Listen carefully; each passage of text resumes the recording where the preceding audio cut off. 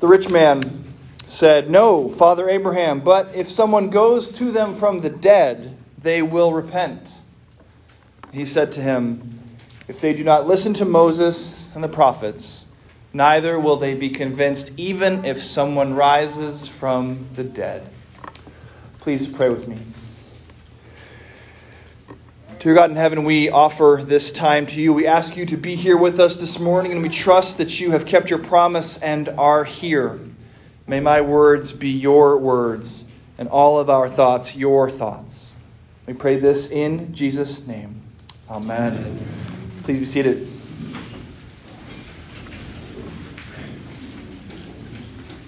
It struck me this week that every superhero has his nemesis, right? Batman has the Joker, Superman, Lex Luthor, the Avengers have Thanos.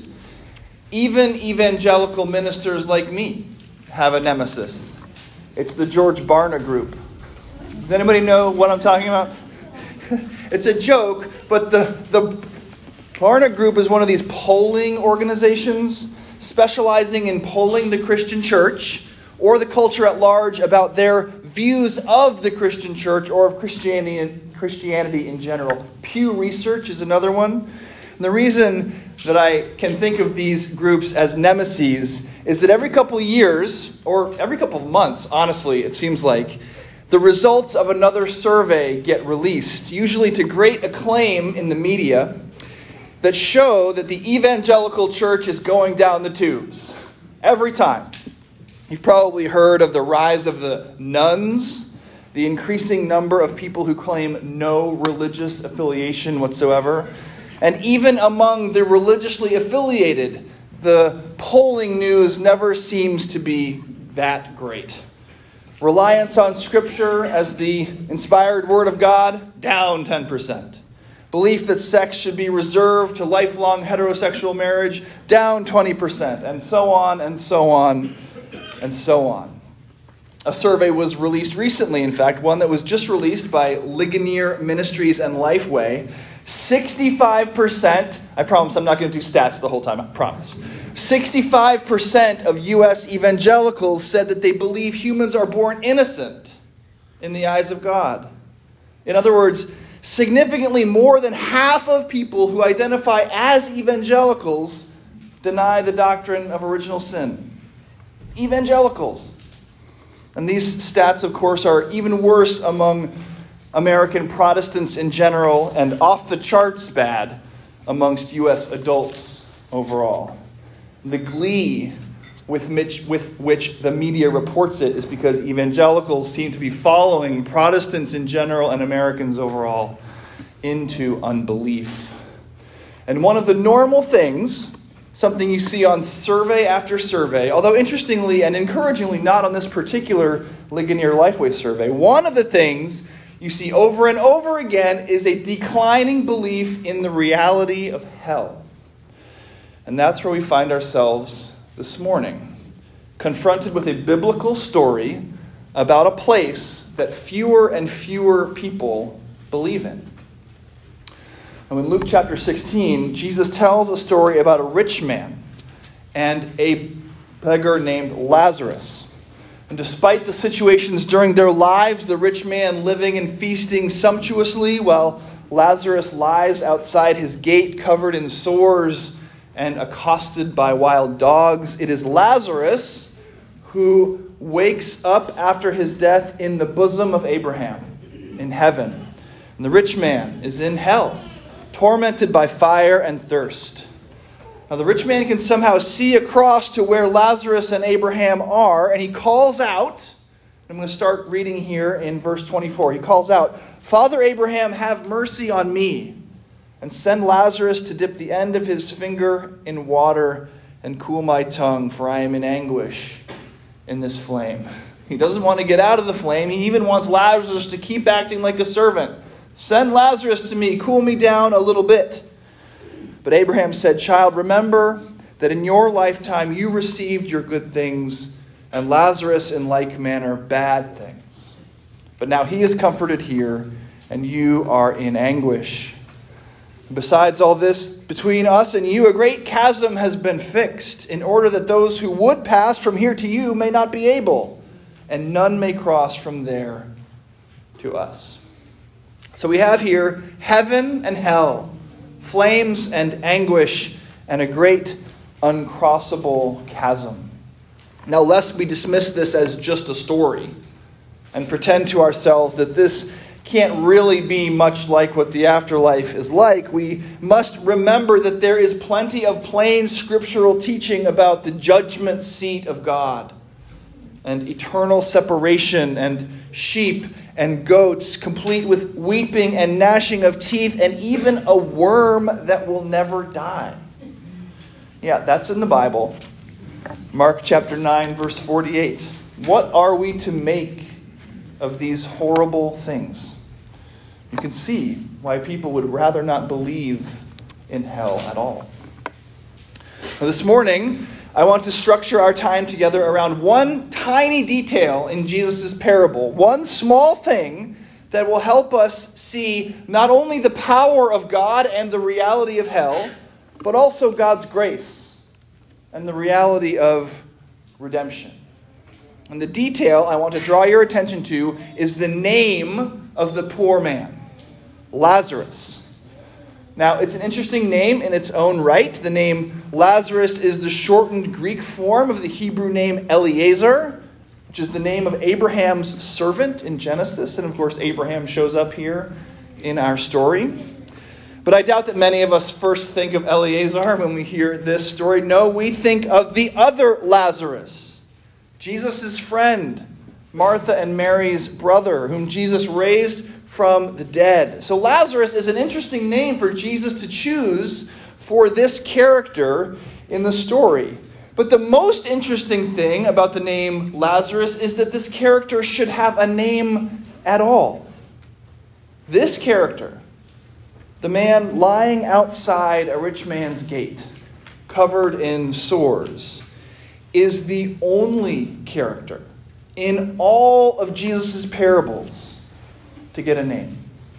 The only one. Not the prodigal son, none of the 11th hour workers, not the Good Samaritan. None of them are named. Lazarus here is. Now, I think Jesus names this character to accomplish two things. First, to sound a word of warning. And second, to speak a word of comfort. So that's what I want to do with you this morning. Warn you about hell by reflecting on the other Lazarus, and then comfort you in the face of it by reminding you that Jesus knows your name.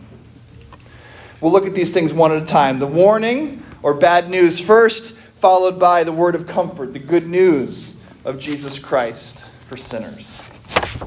Like I said, I don't think it's an accident that the name Jesus chooses for this character is Lazarus. And I want you to take your attention back with me to John chapter 11, in which the other Lazarus dies. Now remember that Jesus hears that he's sick, but tarries, waits along the road, and arrives 3 days after Lazarus has been laid in the tomb. Now Jesus does this on purpose to show just how profound his ministry will be. He is not fundamentally going to be about healing the sick, though he will do that. Jesus' ministry will be about raising the dead to new life. Dead people like Lazarus, and people dead in trespasses and sins like you and me. You probably know the story of Lazarus well. Jesus weeps at the death of his friend and then calls Lazarus out of the tomb and into life. That part of the story is very well known. But this morning, I want to look at what happens next. This is John 11, beginning in verse 43. Jesus cried out with a loud voice, "Lazarus, come out!" The man who had died came out, his hands and feet bound with linen strips, and his face wrapped with a cloth. Jesus said to them, "Unbind him and let him go." Many of the Jews, therefore, who had come with Mary and had seen what he did, believed in him. But some of them went to the Pharisees and told them, what Jesus had done. So the chief priests and the Pharisees gathered the council and said, "What are we to do? For this man performs many signs. If we let him go on like this, everyone will believe in him. And the Romans will come and take away both our place and our nation." But one of them, Caiaphas, who was high priest that year, said to them, "You know nothing at all, nor do you understand that it is better for you that one man should die for the people, not that the whole nation should perish." He did not say this of his own accord, but being high priest that year, he prophesied that Jesus would die for the nation, and not for the nation only, but also to gather into one the children of God who are scattered abroad. So from that day, they made plans to put him to death. That's what happens in the immediate aftermath of Lazarus' resurrection. So when Abraham suggests to that rich man suffering in hell that his relatives have Moses and the prophets to warn them about the reality of that terrible place, and the rich man protests that they won't believe Moses and the prophets, but they will believe a messenger sent back from the dead, Abraham knows better. If they do not listen to Moses and the prophets, neither will they be convinced, even if someone rises from the dead. When the real Lazarus, the man to whom this parable cannot help but draw our attention, when Lazarus was raised from the dead and it was reported to the people who had access to Moses and the prophets, what happened? They did not believe. They did not submit themselves to the Word of God, listening to the Scriptures as they pointed both to the need for a Messiah and to the fact that Jesus was that Messiah in the flesh. No, they sought to kill Jesus. In the same way, in the world today, and a distressing number of people who claim to be Christians do not submit themselves to the Word of God. In that Ligonier Lifeway poll, 57% of evangelicals claim that everyone sins a little, but most people are good by nature. 43% of evangelicals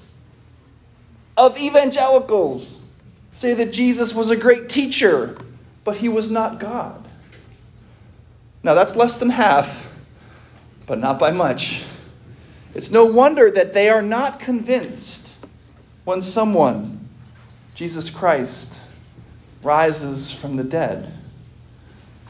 They don't believe that they need him. In the wake of Queen Elizabeth's death and burial, I've been thinking a lot about funerals. At a funeral service, there are several inescapable questions. Why is there death? Why does this person lie here in front of us? Where are they now? And then there are the really pointed questions. Where are you going? And why? Most people, even at a Christian funeral, want desperately to avoid questions like this. But we cannot. Jesus, by telling us the story of Lazarus and the rich man, will not allow us to get around these questions. Why is there death? Where are you going? And why? So this is your word of warning. Hades, this place of torment, is real. There is agony and flames, and a great chasm is fixed between that place and the bosom of Abraham. Take heed. Don't fool yourself. The rich man didn't end up there because he was rich. There's no way he was as rich as Abraham. The rich man ended up there because he was just like his brothers. And just like those survey respondents, including the many who call themselves Christians, even evangelical Christians, who no longer believe what the Bible teaches about the faith. The rich man didn't submit himself to the Word of God. He didn't believe Moses. He didn't believe the prophets. And he wouldn't have believed if someone was raised from the dead And for this rich man in the story, it's too late. The great chasm has been fixed. So the teaching for us is to read the Scriptures, believe them, submit to them. These things are true. Hell, original sin, the divinity of Christ, the Word of God will tell you about these things and about your need for a Savior. And it will tell you about Jesus Christ, who died for your sins and who was raised on the third day to reconcile you to God. And that is why this is not merely a word of warning for someone who would avoid eternal torment. This is actually a word of comfort for sinners. The Christian musician Tommy Walker tells a story about a mission trip that he took to Africa many years ago. And like many people, he was moved by the profound poverty that he saw, and especially the suffering amongst the children. And he recounts sitting down with one particular child and through an interpreter asking the boy his name. And the boy didn't know. He had so little in the world, and he didn't even know his own name. It broke Walker's heart to hear that. And it was from that broken heart that he wrote the worship song, He Knows My Name, about the good news that each of us is known by God through the ministrations of Jesus Christ. This is the good news about which Lazarus' name is meant to remind us. It is perhaps the lowliest character in any of Jesus' stories, the one least deserving that gets a name. It is that kind of person lying outside the gate, desperate for crumbs, accosted by dogs. People like you and me that God knows personally. The psalmist says that God knew you. Even before he knit you together in your mother's womb, he knew your life, your every moment, your triumphs, your failures, your sin, and he knew what he would finally do for you on Calvary's tree. Jesus took your name to the cross with him. As Tommy Walker wrote, I have a maker. He formed my heart. Before even time began, my life was in his hands. He knows my name. He knows my every thought. He sees each tear that falls, and he hears me when I call. This story of Lazarus and the rich man is a story about heeding and clinging to the Word of God. When Jesus' friend Lazarus was resurrected, the people who possessed the Word of God didn't believe. Jesus' own resurrection, to which Lazarus points, was even more profound. But again, to those who believe it, it takes the weight of sin from the shoulders of sinners, puts away all your unrighteousness in the tomb, and welcomes you as a new creation in Christ. This was the fulfillment of God's promise to redeem the world. But how do we know what God has promised? How can we cast our cares upon Christ? By heeding and clinging to the Word of God. It's not just the literal miracle of the resurrection that gets you to the bosom of Abraham. That miracle happened, and hell is still real. The tomb was empty, and hell is still real. It is trusting in the promise of God, found in the Word, that saves. Believe it, that Christ has carried you into the bosom of Abraham by his finished work on the cross and in the empty tomb. Believe it, and it is true. All the work is already done. And it is done for you. God knows your name, the one least deserving. You have a maker. He formed your heart. Before even time began, your life was in his hands. He knows your name. He took it to the cross with him. Call out now.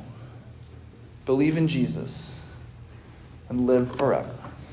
Amen.